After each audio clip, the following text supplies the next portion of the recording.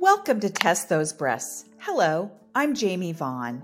I'm a retired educator of 20 years, along with many entrepreneurial experiences, including health and wellness coaching.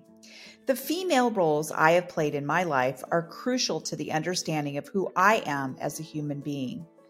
For as long as I can remember, I have had the innate desire to connect and help others, which has led me to my love of coaching and mentoring. It's one of the pieces that gives me my identity.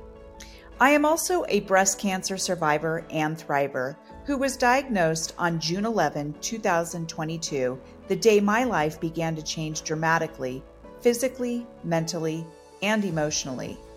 This podcast was born out of my journey through the good, the bad, and the ugly of what breast cancer has brought me and my pink sisters through. I am still on that journey and realize that I always will be. I had a lot of support through the storms, mainly because I sought help when I needed it most. I am a firm believer that we all need help getting through such trauma, and that's where this podcast and my coaching come into play. By listening to these episodes of Test Those Breasts, you will find pure gold as I embark on important conversations with a variety of people on all things breast cancer. When it comes to health diagnoses, there are so many perspectives. So some of the comments my guests or I make might not be agreeable to some, and that's okay.